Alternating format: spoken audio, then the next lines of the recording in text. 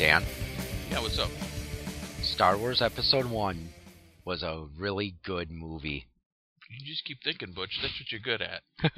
No, seriously, I personally think it was a good movie and it was an enjoyable cinematic experience. If you take out the wooden acting, the terrible directing, the less than stellar writing, sure. Okay, so this is going to be a fun discussion here because one of the reasons I'm glad Dan is helping me out with this is because, as I recall, Episode 1 was not exactly one of your favorite movies. Well, I wouldn't go so far as to say I'm full of like rage hate like some people. I didn't.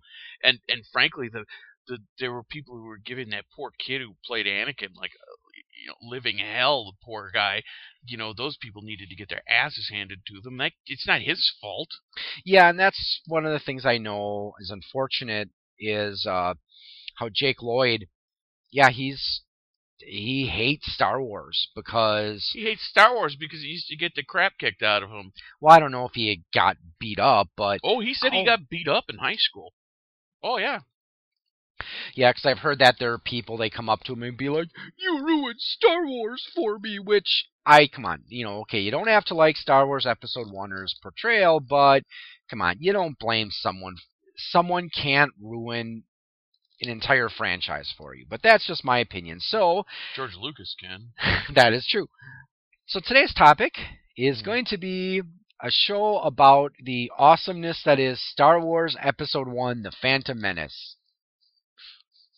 No. Okay, No, I disagree.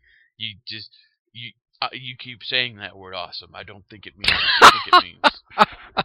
Awesome. Well, now some of you may remember, not too many episodes ago, episode 26, I think it was. The episode was called Star Wars Trailers, where I talked specifically about the trailers from Star Wars Episode 7 and my first impressions of those episodes and how, what I felt.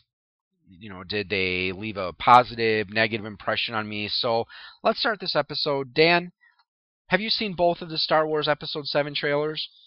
I saw one that was like a really short teaser. Had the one with the lightsaber with the crossbar that everybody flipped out about. What's your opinion on that? But the lightsaber with the crossbar? Doesn't bother me. I like it.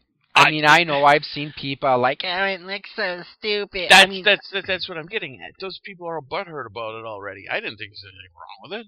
Yeah, it's a natural progression. You'd think that they were going to do that. It's like the light claymore. Yeah, and the thing I like about it is, you notice that a lot of the bad guys, they kind of get their own distinctive lightsabers. Darth Maul, he has dual-bladed lightsaber. Count Dooku, he had his lightsaber with the little curved thing at the handle, which probably didn't really affect anything. It just looked kind of cool. And then I'm not going to say what I thought it looked like. What did you think it looked like? I told you I'm not going to say. You don't let people say cuss words. Okay, so we'll leave it at that. And then there were some other Star Wars villains that I know, like the guy from Star Wars Rebels has that one lightsaber that's got like that ring handguard. So I think it is kind of cool that they do give these bad guys their signature weapons. But I personally like it. I don't see what everyone's spazzing over about. I know some people have said, "Oh, it looks like it'd be so impractical." Okay, well, we're talking about a science fiction movie. They were spazzing out about it because they didn't have a chance yet to start spazzing out over some perceived slight that somebody made about the Black Widow. See, that hadn't happened yet. They needed a slight to talk about before that slight. Which slight? Oh, everybody's all upset about something involving the new Avengers movie, and I haven't even seen it yet. Yeah, I haven't seen it either. They look great, but Shannon doesn't like going to see superhero movies to begin with, so I haven't gotten a chance to see any of them. Have you seen that? You haven't seen the first Avengers yet? No, I want to. I liked it. It's a good movie. Tight leather costumes. Yes, women in tight leather costumes are always awesome. Not always. Well, they usually are, but anyways. Beatrice Arthur in a cat suit. So what There, about? I've just ruined your Saturday. So there are a couple of new characters that they've introduced in these trailers. I believe their names are Ray, a girl, and then there's the Finn, who is the black guy, who is in this. We see him in the Stormtrooper. I was about to say, were you just going to call him an African American stormtrooper? I was going to I say. was about to, but then I believe the guy wouldn't he be considered a African Imperial? Well, actually, I think the guy who portrays him, John Boyega, I think he's actually British. Oh no, I was just having fun. Yeah, I know Yeah. it's. What are your impressions of the two new characters that they've introduced? They already have more depth to them than quite a few of the characters from the prequels. I don't know. I'm going to disagree with you about that. As I mentioned in my episode where I was talking about episode here's 1 in the trailers. I'm not trying to be insensitive here, please, to everybody listening. I just don't remember the names, so you kind of go with that guy who was wearing the new Stormtrooper outfit, him, right? Mm-hmm. Right off the bat, between the two trailers, you can kind of see he's a soldier who maybe, based on my guesstimate, I don't want to read spoilers, so I haven't. I'm almost feeling like what they're doing with him is that they're bringing him in as like a bad guy who's turning into the good guy kind of thing, and there's some potential depth there, and he looks like he could be a really cool character. Plus, Yeah. I like the ball robot. I think he's kind of. I don't know. I think it looks too comical. R2-D2 was much cooler. No. But what about the? You just sat here defending episode 1, okay? Don't tell me a ball robot that doesn't say anything is too comical when compared to Jar Jar that Binks. abomination. Yes. Well, we'll talk about Jar Jar The Elmo soon here, but Star Wars. But what about the female? The song, la, What la, about- la, la, Jar Jar song? What about the new female that they're introducing? They don't really go into her story enough for me to say anything. Yeah, Seems interesting. I don't know. I think the John Boyega's character Finn, he seems more interesting than the Rey character because I hope they he has a haven't dog. really showed her. Oh, Adventure Time. Okay, I see what you I did there. So, are you planning on seeing episode 7? Yeah. I'm actually looking forward to it. I think it'll be pretty good.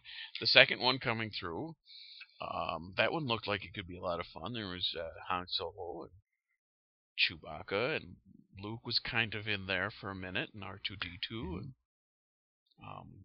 it looked like it could be pretty good.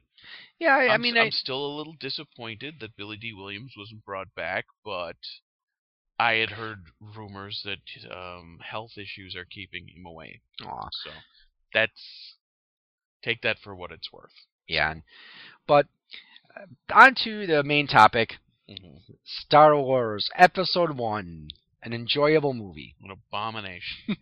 Okay, let's go back to Okay, it's an before we exaggeration. talk about the movie itself. Mm-hmm. One of the things I mentioned when I was talking about the trailers and how I went on that episode, I went off a little bit about how Star Wars Episode 1 had some fond memories for me. And one of the reasons is this was, of course, remember when it came out, we were living off campus together in Oshkosh. So for me, it kind of, I guess one of the reasons I like that movie so much is it brings back fond memories for me. Yeah, I know when we lived off campus together, it wasn't always all hunky-dory. We had a few arguments here and there. Everybody does, though. Yeah, so that's normal it's not Ruby even what I stuff. think about. But still, it was a very enjoyable time in my life. Mhm. And one of my main points was for me, Episode 1, when we had the marketing campaign come out with the commercials, Mhm. everything looked shiny and new. So it made Star Wars seem fresh and exciting again. What were some of the impressions that you had when you first saw the Star Wars Episode 1 trailers?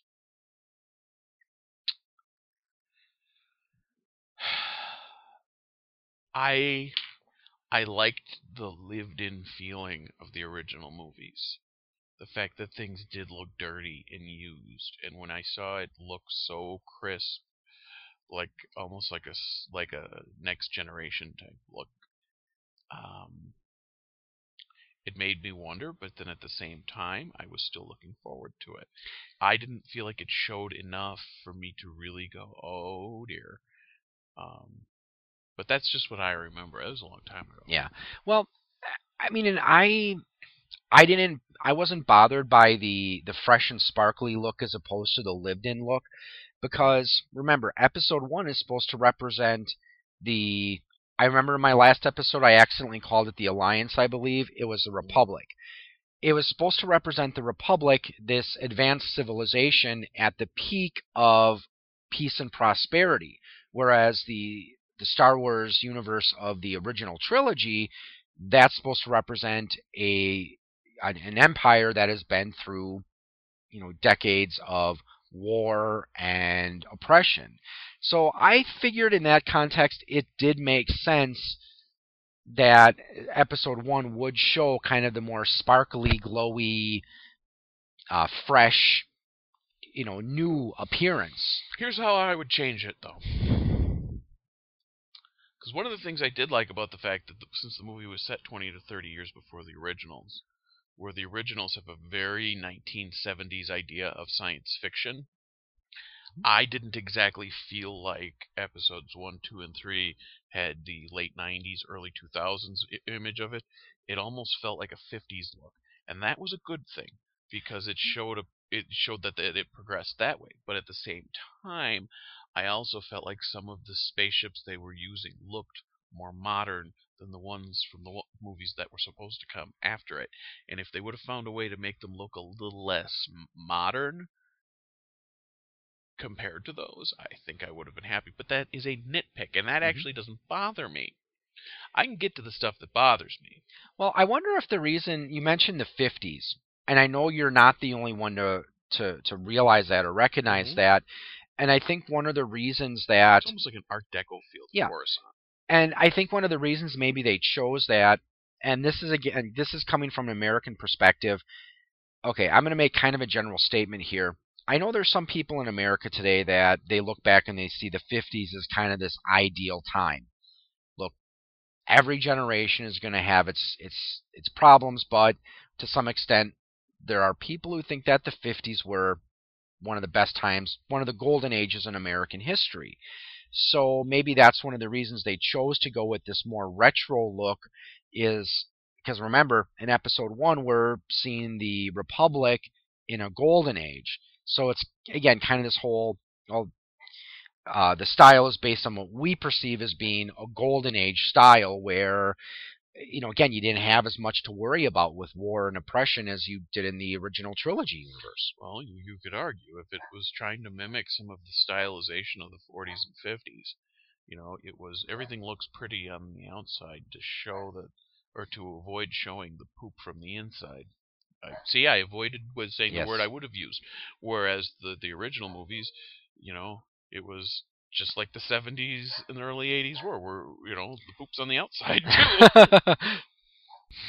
too. Dan, that was actually rather insightful. Kind of like maybe that's why they call it the Phantom Menace, because there's this menace that we don't really see. It's kind of, it's hidden because remember, Phantom we've got... Menace because that organization, the Trade Federation, was a puppet. Yeah, and so anyways, you were about to say something else too about how, okay, so in the, the later Star Wars, the original trilogy, it kind of harkened to how in the 70s, 80s, we didn't try to hide the poop under a layer of polish. Well, you couldn't. And in a lot of cases, I'm talking purely in the case of cinema. The Star Wars movies came to the end of that New Hollywood era.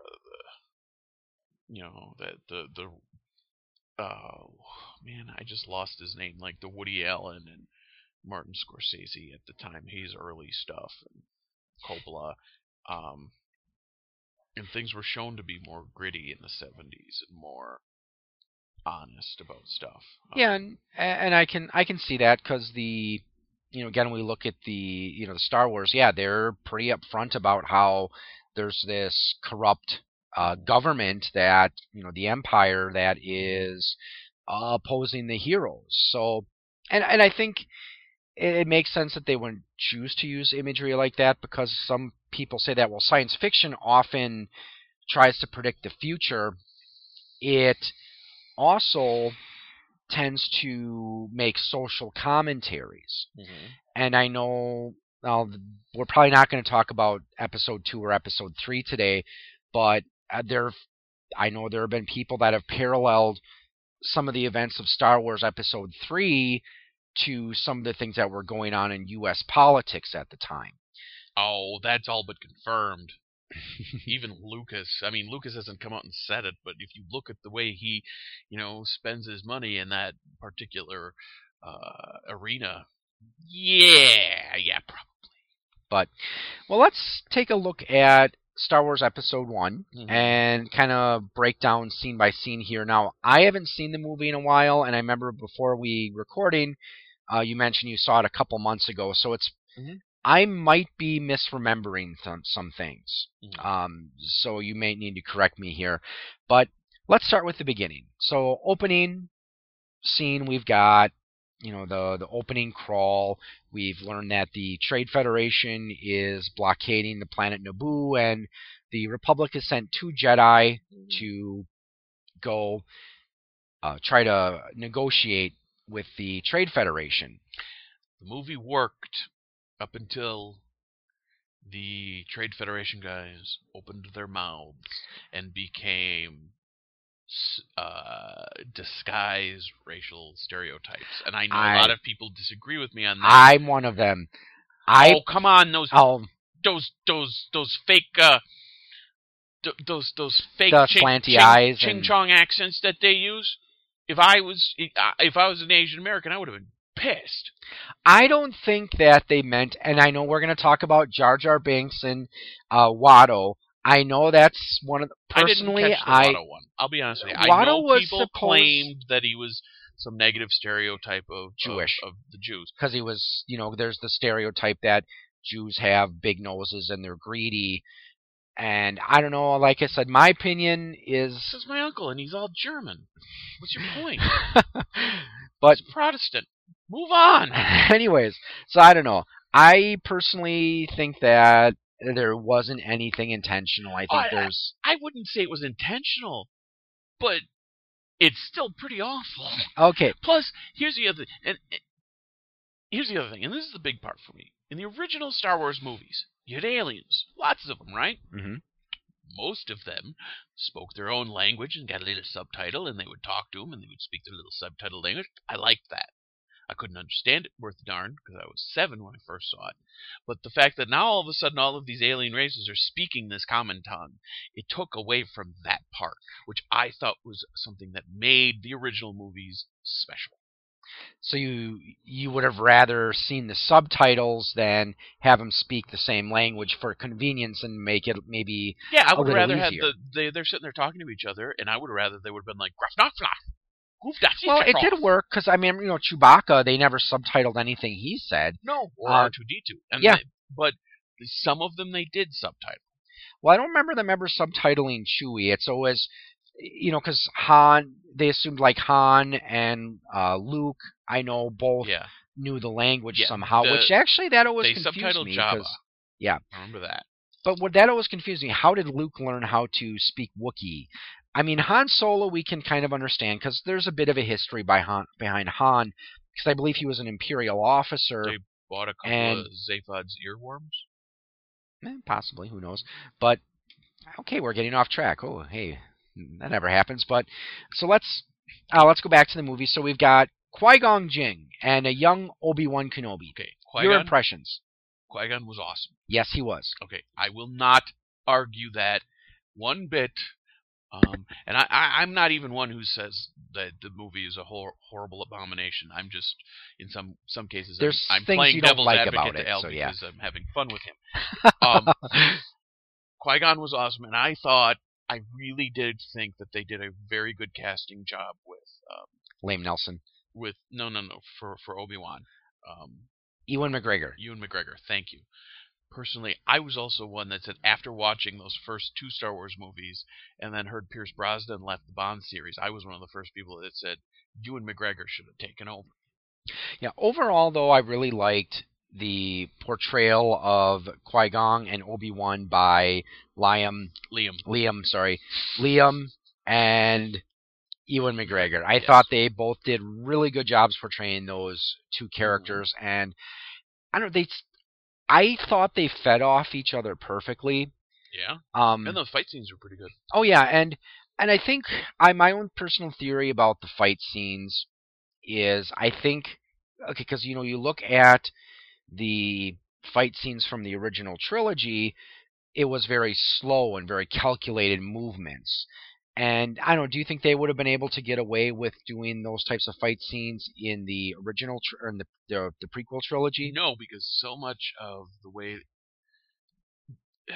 they had the technological capabilities for doing these amazing fast-paced fights in the prequels that they didn't have in the 1970s. Plus, do you think? Remember, at the time, Alec Guinness was in his 70s, I want to say. Yeah. And David Prowse was, I think, in his 40s or 50s, which he still could have handled it, but I don't think Alec Guinness could have. Plus, they were both supposed to be old masters, and maybe they can't move around as well.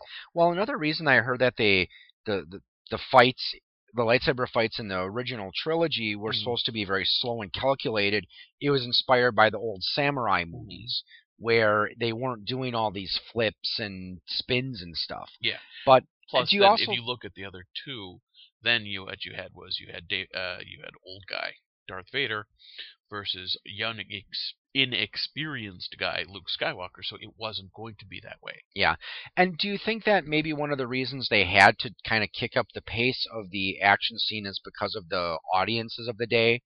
I mean, do you think that the young audiences of the late 90s would have been able to accept slow, calculated, dramatic sword fights, or you think they needed to see these? I think The Matrix changed all that. Yeah, we needed to see these. Everyone's jumping and twirling and somersaulting around. Yeah, The Matrix, Crouching Tiger, Hidden Dragon, which actually may have come after it. But that kind of style thing, Tiger, Hidden Dragon, I think that was 2001? Yeah, somewhere. Yeah. But like 15 years of Jackie Chan style movies. Yeah. The audience wanted more. Yeah, so okay. But they were good. Disappointment. This is one of the reasons I'm not happy with episode 1. They took the most intriguing character and sliced him in half at the end of the film.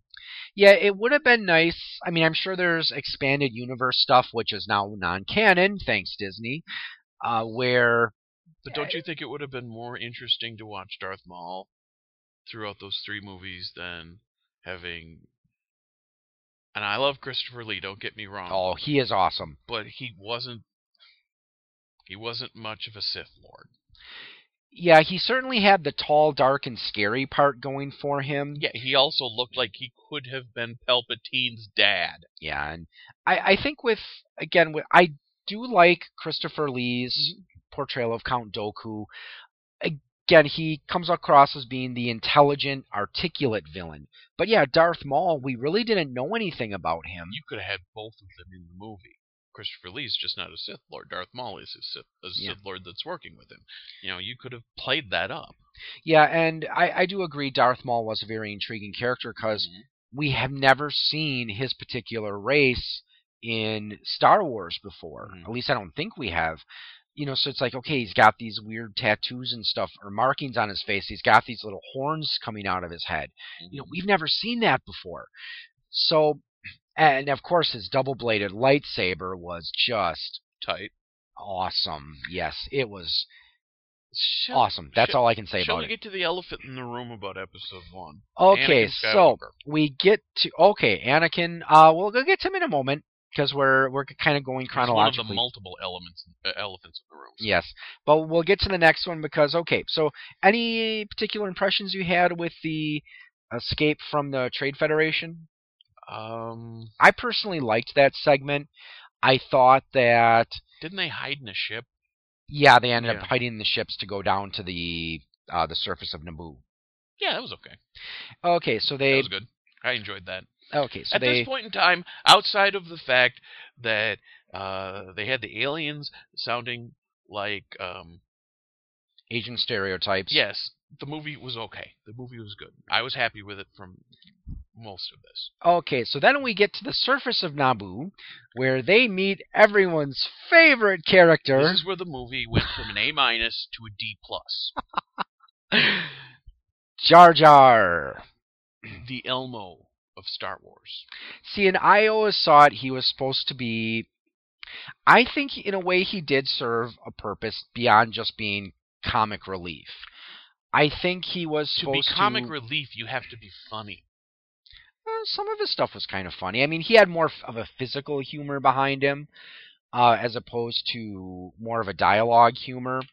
And I think that they played that part up fairly well, as because hey, you can do wonders with CG.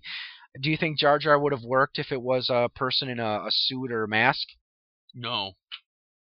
It was the voice and the fact that he looked like an alien version of Shaggy Rogers. Okay. Scooby-Doo. Yeah.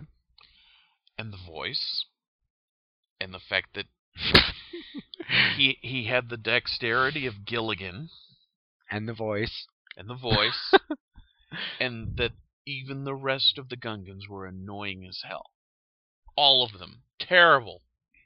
But I don't know, because he did serve I think he did serve his purpose in the beginning, where his, again, he leads them to the Gungan city because that's the catalyst they need to get to the other side of Naboo. Because as I recall, the city where Queen Amidala was on the other side of the planet. What would have made him slightly more tolerable without changing the character is if they would have let Ewan McGregor slap him around throughout the 3 movies. Just hit him, punch him, kick him, drop him, throw him around, knock him through with a chair. Use the force Dudley to lift him Boy up style. and use the force to lift him up in the air, slam him to the ground. Lift him Say- up in the air, slam him to the ground. Every few minutes, every time Jar Jar tries to speak, just turn around and go, "Shut up, Jar Jar! You're out of your element." But when they did get to the Gungan city, I did Shoulda like killed him. how Ewan McGregor did his negotiation with Boss Nass, I think his name was. I thought the little speech that Obi-Wan gave there, I thought he pulled that off perfectly. And then we're introduced to a new piece of technology as they get that little sub thing to go to the other part of the planet. Yeah, but you got to admit, the speech patterns of the Gungans was just really irritating. I don't know. Yusa! It didn't bother me. Oh, I don't know why. terrible. It just didn't bother me. I guess maybe because when I go to the movies, and I've mentioned this before, when I go to movies, I go to be entertained. I usually don't try to analyze things. I tend to just kind of shut off my brain and watch the movie. Sometimes I'll be like, hey, look, there's some symbolism there, but for the most part, I usually don't try digging deeper into anything. Oh no, I'm going with just that's annoying. Okay. I was listening to it and just going, I don't like listening to these people talk. This is terrible. Okay. So what did you think about the segment with the sub journey from? I think they were on the opposite sides of the planet. I'm not sure, because I believe I was reading somewhere, it may have been on the Star Wars website, the Wikipedia. I think Naboo is supposed to be hollow, or not necessarily hollow. It doesn't have a molten core, which is physically impossible, I think. But anyways. You know that George Lucas. Oh, yes. Always following geologic concepts. So what did you think of the sub journey? I thought it was a neat idea. I think, it was like, here's a spaceship ride, kind of like in Empire Strikes Back when they were going through the asteroid belt, except now we're underwater with a giant fish. I liked it. It was okay. I liked the segment too, because I remember there was that part where there was this big creature that was going to come eat them, and then another bigger creature. So that was cool. And when they used the Vulcan neck pinch to knock out Jar Jar. Thank you. Wish you would have done that 7 more times. So they finally get to Naboo, and here's where we've got... Might I add, that's a terrible name for a planet. Not Naboo, I'm sorry. They finally get to whatever city it was that Queen Amidala was in, and then they hack apart some battle droids, and then comes the escape, where they get on the ship, and they're all saved by R2-D2. So... Well, let's go backwards here.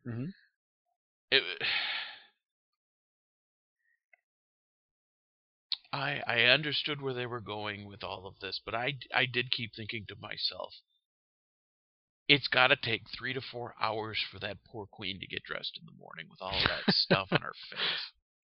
Yep. It's like that's got to be uncomfortable. If you were the ruler of a country, wouldn't you ban that just because? Oh, this is irritating. Well, I think part of it, I am the queen of Naboo. like My first edict is I wear sweatpants and t-shirts. The rest of you wear this junk. well, there is supposed to be some symbolism behind some of the makeup. Like Oh, they sure, have yeah. the thing. There's that little line below her lip, which that's the scar of remembrance, which was supposed to make sure the queen remembered the suffering that their planet had gone through in the past. But so we get to the next phase of the journey where they escape Naboo Mm-hmm. thanks to R2D2. Again, In awesome. Their chrome-plated spaceship. Yes, again, all sparkly and shiny and new. And it gets to Wish they would have been like Jar Jar. But Misa still function. Starscream's there. Not anymore. but anyways, so they get to Tatooine. Mm-hmm. And this is where we meet the other elephant in the room. Oh, the little boy. Yes, which Okay, your first impressions of Jake Lloyd's portrayal of Anakin Skywalker. most of my issues with his Anakin Skywalker are not his fault. The kid did pretty good for an 8-year-old or a 10-year-old or however old he was. Here were my issues. Number one, the kid was cast too young. And again, that's not his fault. That's the casting director's fault. The dialogue in episode 4 with Obi-Wan describing his first time he's meeting Anakin when he's talking to Luke, when he gives him the lightsaber, you remember that? Mm-hmm. Makes him sound like he was older when they first met. Plus, how you going to believe that this short little kid is going to end up marrying and someone who's like and 5 years older than him, making- 5, 6 years older than him? making the love to this girl? That isn't going to happen. That is not Jake Lloyd's fault. That's the casting director, and I would go so far as to say that is Lucas's fault. Well, Now, a lot of people didn't like the dialogue. They're like, oh, his dialogue was terrible. Yeah, but whose fault is that? The kid didn't write the dialogue. Once again, that's Lucas's fault. Well, one of the things I've heard, and I know you're not the only person that caught on this saying, okay, why is Anakin Skywalker so young? Because I believe when Obi-Wan is telling Luke about his father, he's like, he was already an excellent pilot when I met him. And they're saying, well, okay, how can this little kid be an excellent pilot? He didn't say what he piloted, did he?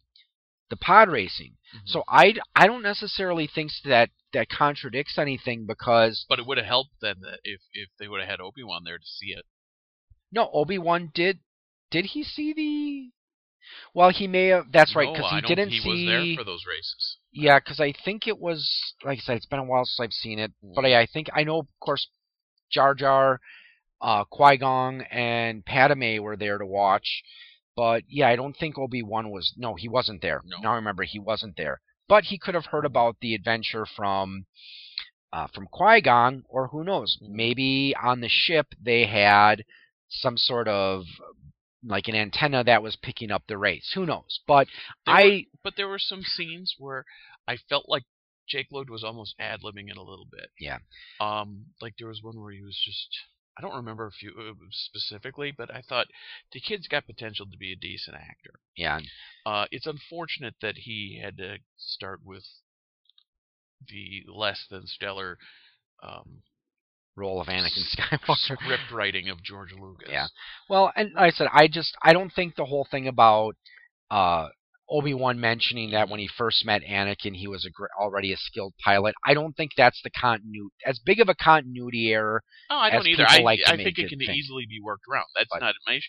But my issue is the way he made it sound like he was older. That's all. So speaking of Anakin's piloting skills. Mm-hmm. Oh, and can I just say one thing for the Yes. record? For all of you Star Wars fans, first off, I am a Star Wars fan, so leave me alone. But for all you Star Wars fans ready to throw torches at me about what I'm saying about George Lucas's scripts, Yeah. You know who else said that about George Lucas's scripts? Carrie Fisher.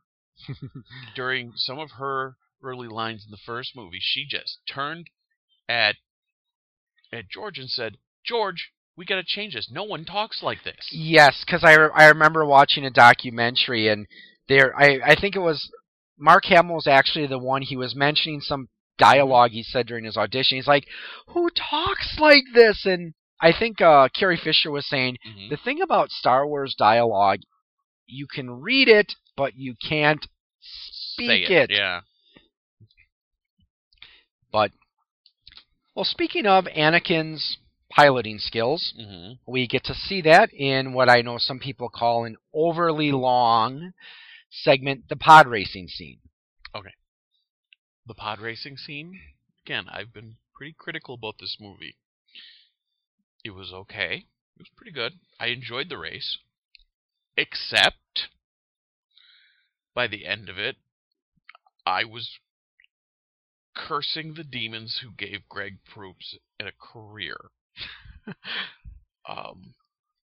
The two-headed shtick that was a fake ESPN broadcast on Tatooine,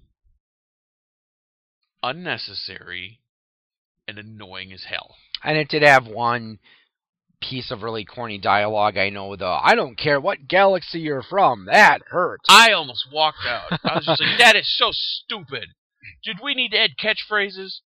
Well, I don't know, because I enjoyed the pod racing scene. Oh, I enjoyed the pod racing itself. I would have just taken out the dialogue from Heckle and Jekyll. You know, if you really wanted to put that kind of thing in there, then you get two halfway decent broadcasters. Then that would have been like, oh, I see what you did there. That's Summerall and Madden. That's kind of funny. You know, then I could deal with that, right? Mm-hmm. Without that terrible joke. Or two guys who at the time were doing the Winston Cup series. Okay. You know. Okay, so But the races themselves were kind of, it was a lot of CGI going back and forth, very Michael Bay-esque before Michael Bay had a big career. And the budget.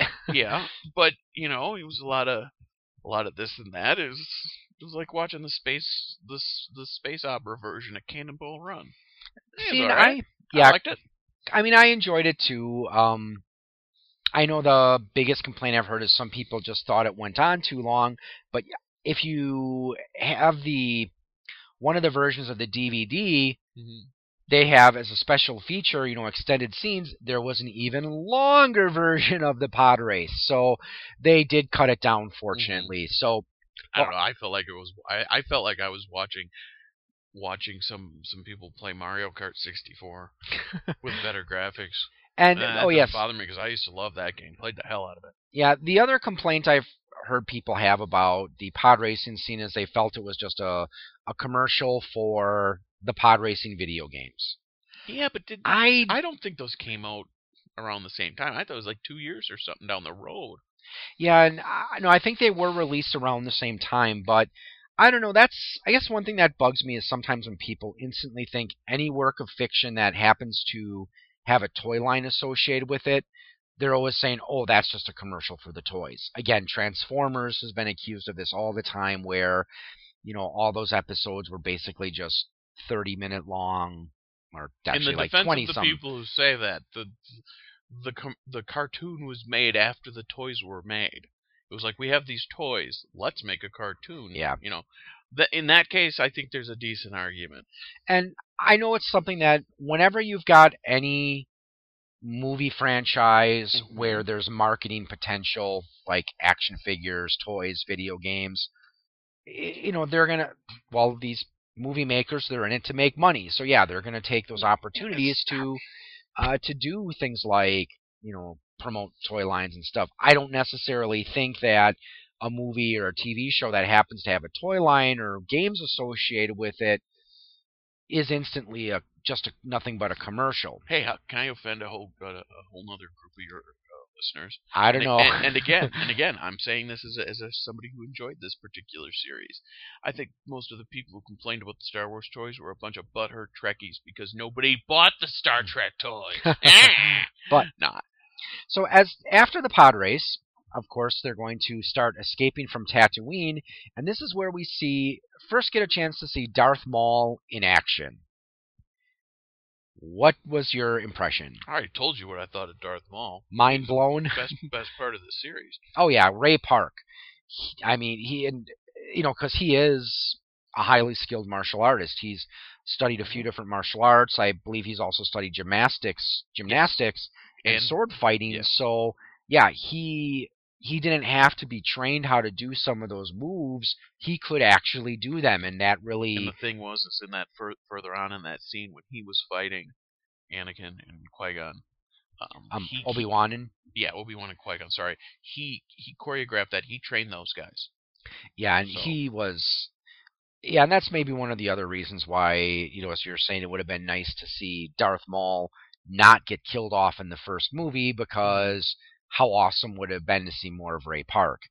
Now, I forgot the name of the guy who did some of the other fight coordinating scenes. I would probably recognize the name if I heard it, because I remember one of the special features on the Episode 1 DVD, they had an interview with him who was talking about, again, because he helped with some of the sword fight scenes, that, they were trying to show the prime of the Jedi, because, this is when the Jedi were more active. Mm-hmm. So, yeah, it would make more sense. They would be able to put these flashy fight scenes on. But, yeah, I enjoyed that part, and I did like the escape from Tatooine, and, of course, there was a scene where Anakin first meets with Obi-Wan, and this is the first time they actually meet face-to-face. Okay, so from here we get to Alderaan. No, not Alderaan. Coruscant, yes, thank you. So we get Anakin to the Jedi Temple. For some reason, they brought Jar Jar with them. They did that because they hate us. Lucas is like, I'm sick of my reputation. I don't want to be known as the guy who made some great movies. Where's that thing? Bring him in here, thing. So what was your opinion of the Jedi Temple scene where they were testing Anakin? It introduced us to the second best character from the prequels. Mace Windu? Samuel L. Jedi. Yeah, Bad Mother Jedi. Which, do you know why he decided to have the purple lightsaber blade, or why they did that? No, I don't. The in-movie and in-universe reason that Mace Windu has the purple lightsaber blade is, I believe he either saved a group of people or a race from extinction or some great tragedy, and he was given this special crystal for his lightsaber, which happened to produce a purple beam. And I believe the actual real reason is Samuel L. Jackson wanted his character to be distinctive. Because most of the Jedi in Revenge of the Sith, they were using either blue or green lightsaber blades. So he wanted to stand out, so that was kind of his little way of standing out, is give me a purple lightsaber blade. Nobody used yellow or orange, did they? Not in the movies. If you've ever played Star Wars Knights of the Old Republic, they do go into the reason for the colors of the blades. In Star Wars Knights of the Old Republic 1, when your character is brought to Dantooine to be trained as a Jedi, you're given 3 choices. You have to choose whether you want to join the Jedi Guardians, the Sentinels, or the Counselors. The Jedi Guardians, they get the blue blades. They're the ones who focus mostly on lightsaber combat. The Jedi Counselors get the green blades, and they focus mostly on use of the Force. And then the Jedi Sentinels, they're the ones with the yellow blades, and they're kind of the in-between, where they're not as good as lightsaber combat as the Guardians are, and they're not as good as with the Force as the Consulars are. So they're kind of that well-balanced, you could say. But yeah, so we get to the Coruscant, and now in the original version, because I know they're re-releasing them, did they use the puppet in the original version? Because I know one of the things that people are up in arms about is, I guess they're re-releasing the the prequel trilogy and they're replacing Yoda with a CGI instead of using the traditional puppet, which I think is a bad move. I don't like when they change movies after the fact. Yeah. That's my thing. I don't care what it is. Yeah, because I know another thing that people were really up in arms about is when, at the end of Return of the Jedi, they replaced, I forgot the guy's name who originally portrayed him, but they replaced him with Hayden Christensen. And I can understand how they would do that for the people who grew up on the trilogies, the trilogy movies. But yeah, for those of us who are used to who saw it originally in the movie theater, yeah, it's like, okay, come on. Well, I also really felt like that was one of the errors I felt they made in Return of the Jedi was, they kind of hosed David Prowse out of the chance to be the voice and all of this other stuff. They could have at least let him, well, be the head. You know what? Yeah, that is true. They could have at least did that part. Given the day, but you know why? You know what Carrie Fisher used to call David Prowse? Darth Farm Boy. I don't know if you ever seen any of the behind the scenes footage. Yeah. With when they had. He was a British actor. Yeah, and I guess he had more of like, I think, I forgot the name of the accent. I've heard it once, but I guess like the accent he had was usually associated more with like, the country people.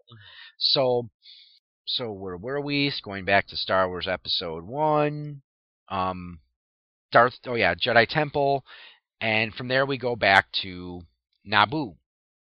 I still think it's a terrible name for a planet. Yes, I know. So we've got kind of a three-way battle going here for the scene's finale. So we've got, on one front, you've got the Gungan, or actually four. There's four separate battles going on at once. You've got the Gungans versus the battle droids. You've got, of course, Darth Maul with his epic lightsaber duel against Obi-Wan and Qui-Gon. Mm-hmm. You've got Queen Amidala trying to break back into the fortress, into her palace, and then you've got the starfighting, or I lost my train of thought. Starships flying around, pew pew pew pew in outer space. Did you think it was a little too chaotic and a little too confusing, or do you like how they portrayed that, where they had these battles going on at once and they brought it where everything looked the worst at the same time? I didn't mind that they did all of them at the same time. I actually kind of liked that. It reminded me a little bit of the end of Jedi. Yeah. But my issue is always that the plot with the Trade Federation and the blockade, I never really felt like it got enough of a hold in the audience for it to really seem like that big of a thing. I felt like they could have built it up a little bit more to make this battle that was all chaotic and crazy seem more memorable. Yeah. It's like the actual plot of the movie was undersold to make way for, look, this is going to be Darth Vader. Look, this is going to be Darth Vader's wife. Look, this is going to be Alec Guinness. Yes, eventually. You know. So you thought they should have did more with the Trade Federation after the Episode 1 was done? I don't think they really did anything with the Trade Federation after... No, they were still around. They were part of Count Dooku's little thing. But I thought they should have made it seem more dire. I think they should have built up what was going on more than they actually did. Mm-hmm. Because, like I said, it was more of a, look, it's this guy. Look, it's that guy. Look, that's going to be the Emperor. A spoiler alert that no one needs, because we all know.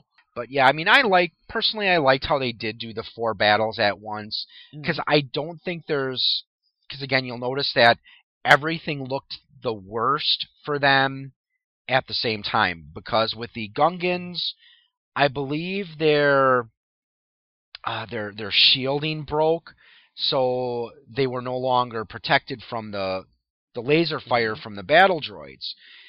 And of course, with the Jedi duel, this is when Obi-Wan was trapped behind that force wall, and then Qui-Gon, of course, had been killed.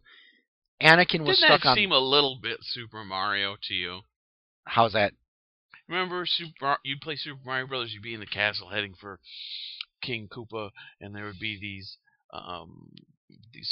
fireball arms. Oh, yes. Wait, and you'd have to sit and wait and jump just right, and it felt like the same thing with those shield walls things. Okay, that's an interesting way, I guess. I felt but, like, it's kind of like playing a video game. But okay, so we have. didn't bother me. It was just something my eyes noticed. Okay, so like Qui-Gon was dying, because I believe he got another line or two of dialogue in after the duel was done, and then of course we had Anakin Skywalker, who was on the ship on the space station. His ship was overheating, and then Little known fact about that thing when they show Qui-Gon dying.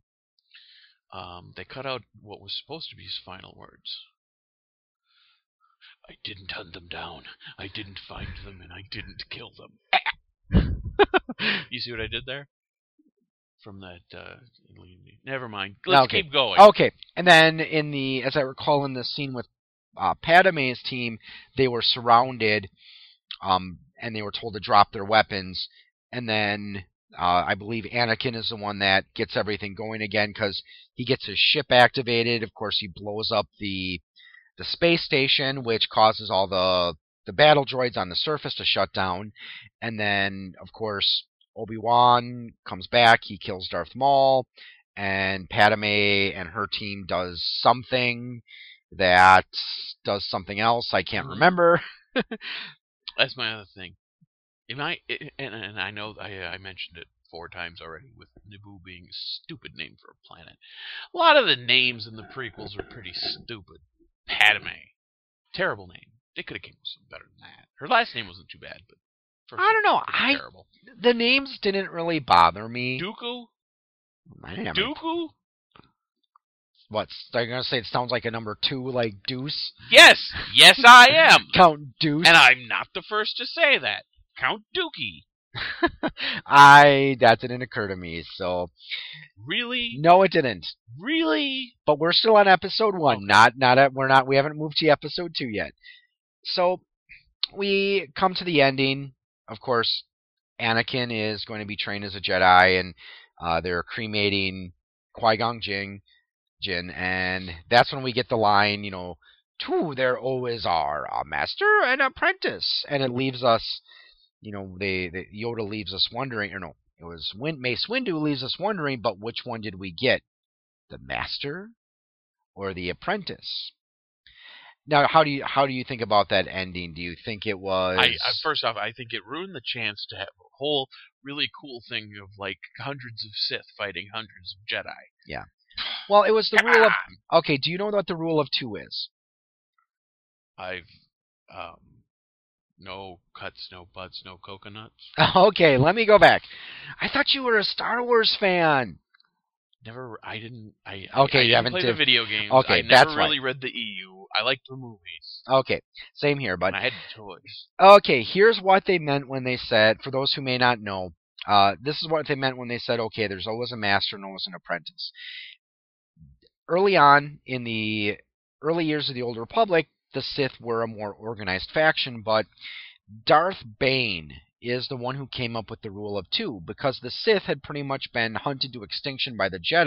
Mm-hmm. So, and the reason that the Sith fell, a lot of it had to do with infighting and power struggles. So, the rule of 2 was that there always has to be only 2 Sith, the master and the apprentice. Right. In other words, one to represent power and the other to crave it. So that's why they decided to keep it to just the 2 Sith. So there could have been more if you really want. There could have been. I mean, I think in the Clone Wars cartoons, which I really didn't watch a lot of them, I think there may have been a few other Sith hanging around, but... Well, Darth Bane. This I do know. He was killed by the Jedi, Bruce Oweno. Ba-dum-bum. I gotta find some cricket sound effect to put in there. I'll be supplying. I'll give you an A for effort. Oh, you usually supply bad jokes in my show and your own show too. No. But That's why we have John.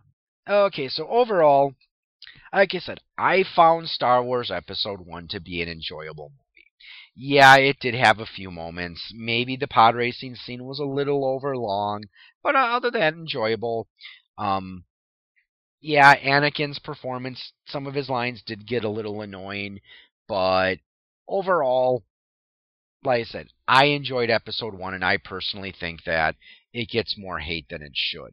All right. No. It gets more It- hate than it deserves. No. Maybe a little bit more. But here's my thing. I disagree with you. I would maybe give this movie a C minus, and it has nothing to do with necessarily the actors. It has everything to do with George Lucas is a terrible director. It has everything to do with George Lucas can't write his way out of a bag. A lot of people are saying, "Well, how So can in you other say words, that? These movies were so great." Yeah. Well, you know what? Which one is the one everybody says is the best one? Usually, Empire Strikes Back, Irvin or the Kershner original. directed that. Mhm. You know, a lot of people say the second one was, or the third one wasn't even that bad outside of Ewoks. There was Lawrence Kasdan. And the Empire will be defeated by Ewoks. Sorry, Robot Chicken reference.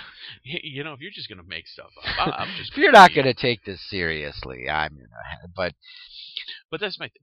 Oh, and that's the other thing. And I feel like this is a very valid argument as an issue of why the movie was weak. The Force used to be this really cool thing. Oh yes, we now forgot to mention they this. turned it into a virus. Thank you. Yes. That was lame. And the Force, that's just caused by bacteria in your blood. Yeah, I know that's another thing. I will agree with you on that. Dumb as hell. I liked it when the Force was the result of... I've heard some people compare it to Taoism, where, the Tao is this energy that flows through all living things. So I liked it when the Force was... it was this mysterious power source you could tap into, as opposed to, stuff in your blood. But I suppose you could also argue, well, is a connection to the Force caused by the midichlorians, or are midichlorians evidence of a connection to the Force? I think it's all stupid. I think it's stupid. It was better when it was fake kung fu Shaolin monk mystic stuff. It was way cooler. Way cooler. And you know what? They also missed out on a couple of opportunities. They could have made a Jedi out of David Carradine from Kung Fu while we're at it. Christopher Lambert would have been a cool Jedi. Back at that time, he still was young enough where he could have done it. Even Jean-Claude Van Damme. Come on. An Expendables version. A Jedi the Expendables. Jedi Expendables. And you get these guys that are less of the big, beefy, bulky guys like Stallone and whatnot. That would have been cool. Yeah. First off, the changes I would have made. Number one, Jar Jar never would have existed. I would have still had maybe some sort of a group of people to give him the vote and all of that other stuff, right? Mm-hmm. But maybe somebody less annoying with a less horrible voice. While we're at it, I would have changed a lot of those little, ethnic accent voices to either separate languages or... How about we make them all Midwestern accents, because no one's offended by a Midwestern accent. I'm offended by you saying I really think they would have been better off just starting these films with Hayden Christensen. Because then the shock between 1 and 2 of, oh my gosh... What happened, yeah. Versus what happened to What's-Her-Face. It wouldn't have been so seriously... Yeah, and that, I will agree, that's one change I could see them making. Mm-hmm. Who knows, maybe Disney will remake Episode 1 because... or the prequel... Oh, come on, Hollywood has to remake everything nowadays eventually. Like, one of the something things... else to do.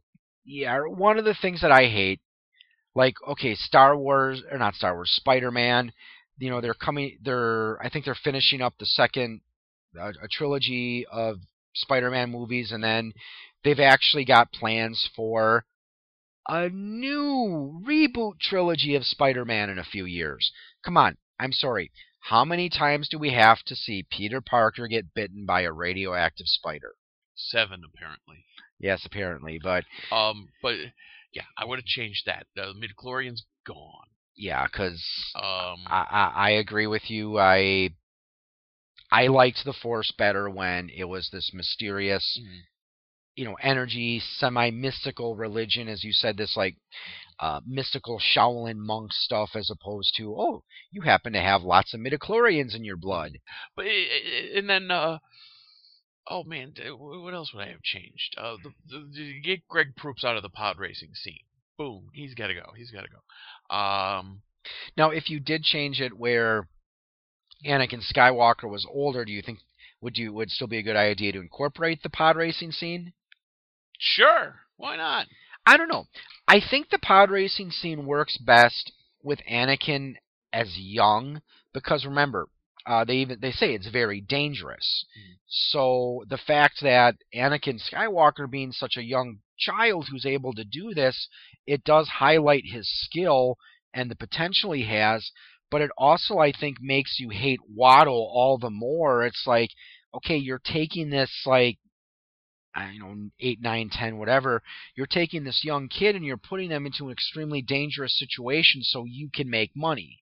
It makes Waddle all the more vilesome of a character. So I can see that, but I don't know. Like I said, I think the pod racing scene worked better with a young Anakin. I would have had somebody come in to rewrite the script. Somebody with a little more, I can't even get to it. Just a better script writer. Yeah. While we're at it, I would have brought in a real director. Yeah, and make Darth Maul live. And Darth Maul would have lived. Jar Jar Binks would have died. Or maybe not die, but died. I don't know, because I think he does play a few key roles, but he didn't have to be on Tatooine. They could have left him there, and they could have kept him on the ship. Yeah. Or, like I said, I think they should have left Jar Jar on Tatooine, but or not on Tatooine, they shouldn't have taken him to Tatooine. I'm hoping J.J. Abrams kills him off. Well, I don't know. I don't think they've ever firmly established whether Jar Jar survives the collapse of the Republic or not. Well, he was in the funeral. Yeah, but they never, because remember, after the funeral, that's when, of course, the Republic is going to start to collapse. And if you've ever played Star Wars Battlefront 2, probably not. No. Well, because in one of the campaign modes in that game, the story mode, they imply that basically all the senators from the Republic, after the Empire starting to rise, all the senators were essentially rounded up and killed. I've played two Star Wars video games in my life. Two. I played Shadows of the Empire, where now the EU is no more. I find that disappointing because it was actually a very good story. It took place between 4 and 5. Dash Rendar fighting IG-88, probably the hardest character to kill. And then I played Empire Strikes Back. You never played the original? Empire Strikes Back. No, the original Star Wars arcade game when you're in the TIE Fighter? Or not the TIE Fighter, X-Wing? I did play X-Wing and TIE Fighter, yes. Okay, 3. Okay. No, and then the other one was Empire Strikes Back, made by Parker Brothers for the Atari 2600, which was nothing more than you in the little rogue ship flying and shooting down AT-ATs. Speeder, yep.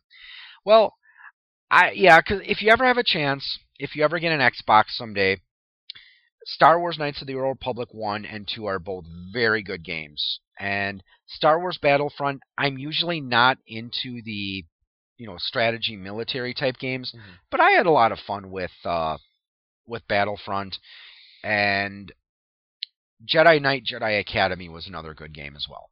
I think that they should make a game that follows the plot of all 9 of the movies when they finish this next sequence. But and the Lego Star Wars. I played Lego Star Wars. Much like Lego Star Wars, which I've watched and never played. Much like Lego Star Wars. Lego Star Wars but it would is be good. This game I would make would be played like the characters would be the action figures. So, like, you are in the episode 4 part, and you are the 1977. The ones with no articulation except for like the shoulders, the neck, and the little lightsaber shoots out of his Well, arm. the problem I is would play the hell out of that game. that would be interesting. The problem is if they did it with the articulation, everyone would look like they were goose stepping, and people would accuse it of being sympathetic to Nazis. Probably. Well, they can't be that stupid. Yes, they are. They are that stupid. Oh, God, Lord. But yeah, that would be kind of cool. Okay, the little, hold up the arm. Pew! The little lightsaber that's like, a foot long pops out. Oh, that was the worst part about those. It was like Darth Vader's this big formidable badass with this giant red lightsaber in the first movie. You get the toy all excited, you put the little lightsaber, and it's like finding out it's finding out your favorite rock star stuffs his pants. It's like, oh, that's disappointing. But well, now we know how Amidala felt. Yes. Oh! Oh! High up, zing! Wada. Oh, that was funny. You can send your complaints to hell because that was funny. Well, I think we've talked this topic enough for now. So, Dan, thank you for joining me and providing my kind of a counterpoint to how I really liked episode 1. And well, you didn't really hate it. No, I don't hate it. That's the worst part. I think you were providing some very good counterpoints. I think that you can sit down and you can enjoy the movie for what it is, but there are parts of it that are cringeworthy. I didn't think that, like, there are people who are like, oh, the prequels ruined Star Wars. They don't exist. I'm going to pretend they never happened. No, I wouldn't go that far. Yeah. I wouldn't go that far. They were okay. It was some of the stuff in the prequels was necessary. You want to talk about we had to see that transformation of Anakin Skywalker from this innocent child to the good guy to the war hero to finally falling to the dark side. And I people said the same thing about the Lord of the Rings movies. They're like, oh, they ruined the books for me. No, they didn't. They actually did okay. Just like Michael Bay did not ruin Transformers for me. No, that is true. And we could talk about that at another time. Yes. But I will say, if you're going to talk about a prequel that disappointed to the point of almost ruining the source material, it was not the Star Wars prequels, it was the Hobbit movies. Sorry. I've only seen the one, so... They hurt. Yeah, I've only seen Desolation of Smaug. We actually saw that with our families together. That hurt. That movie hurt. Yeah. But, and I wanted to like it. And it's not that it's like, I think I'd have liked it more if they would have stuck to the plot, or if I could ignore the book. But I have problems with it because the Lord of the Rings books I enjoyed thoroughly, but The Hobbit held this special place from when I was in the 4th grade, sitting and reading it, that there's that to it. Yeah, I remember you were saying in one of your episodes of Radio Free Borderlands where you were talking about the mystery and magic of awe of D&D in these early days, and how you used to just sometimes sit down for a weekend and Saturday morning start reading The Hobbit and finishing on Sunday night. It was like when I initially heard there were rumors that they were going to make a Voltron movie, and when I read what they wanted to do with it, I am so glad they didn't make it. How bad? I'm not gonna complain about him in this case, because at least he had the desire to make the movie. Because I guess Pharrell Williams wanted to be a producer of some sort. You know who he is, right? Happy Song. Not offhand, no. Happy, that guy. Okay. Okay, yeah, you can't. But the fact that they were gonna move, they were supposedly gonna move the way where Voltron is from the Planet Ares, Planet Doom stuff, and have him in New York City. Okay, yeah, that would be wrong. Yeah. And of course, you know what's going to happen if they ever do release a Voltron movie? If it's like a live action, everyone's going to complain, oh, it's just going to be a CGI fest. It's going to be made by Michael Bay and be called Explositron. Okay, well, thanks for joining us, everyone. Again, Dan, you can catch him on Radio Free Borderlands, your home for unfiltered D&D talk. And sexy unfiltered D&D talk. Yes, and you can also find me at poigamestudio.com and visit Point of Insanity Game Studio on Facebook. If you have any comments, you can either contact me through the website or my Facebook page. And if you want to contact Dan, of course, you can catch him on his Radio Free Borderlands page on Facebook. So, thanks for joining us. Have a good evening, or morning, or afternoon, whatever it is, wherever you are, and happy gaming.